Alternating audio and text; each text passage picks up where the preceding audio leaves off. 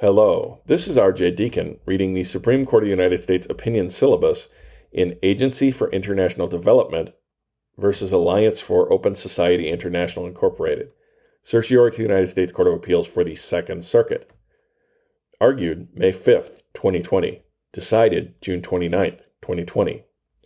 In the United States Leadership Against HIV/AIDS, Tuberculosis, and Malaria Act of 2003, as relevant here, Congress limited the funding of American and foreign non-governmental organizations to those with a policy explicitly opposing prostitution and sex trafficking. It's 22 U.S.C. Section 7631F.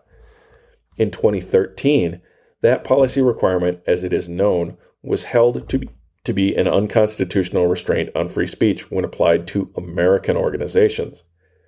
That's Agency for International Development versus Alliance for Open Society International Incorporated. They're quoting the previous case by the exact same name.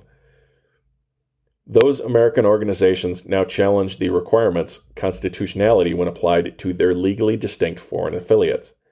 The district court held that the government was prohibited from enforcing the requirement against the foreign affiliates, and the Second Circuit affirmed.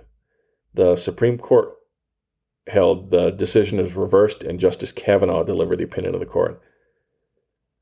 Because plaintiffs' foreign affiliates possess no First Amendment rights, applying the policy requirement to them is not unconstitutional. Two bedrock legal principles lead to this conclusion.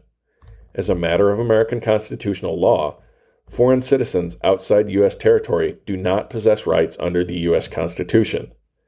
See Boumediene versus Bush.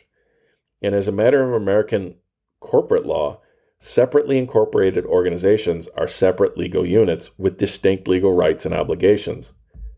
See Dole Food Corporation versus Patrickson.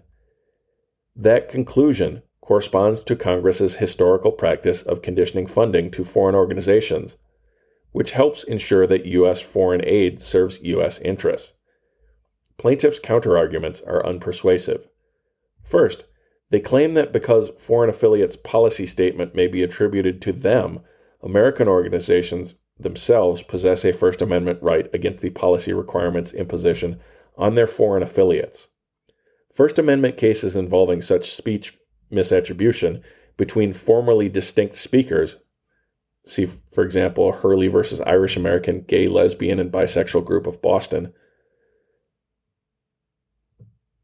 Start that sentence again. First Amendment cases involving speech misattribution between distinct speakers, however, are premised on something missing here: government compulsion to associate with another entity.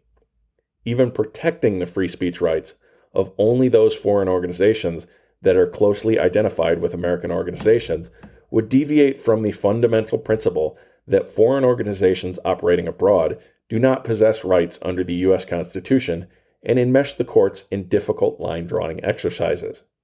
Second, plaintiffs assert that the court's 2013 decision encompassed both American organizations and their foreign affiliates.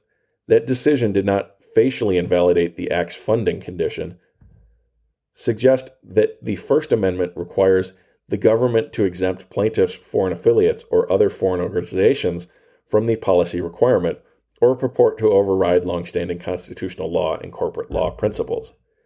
The decision below is reversed. Justice Kavanaugh delivered the opinion of the court, in which Chief Justice Roberts and Justices Thomas, Alito, and Gorsuch joined. Justice Thomas filed a concurring opinion.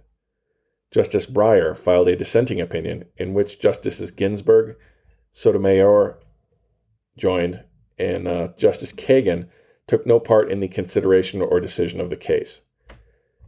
Thank you for listening. If you'd like to get a hold of the podcast, we can be reached at RhoadesScholar80@gmail.com. That's ROADS and the number 80.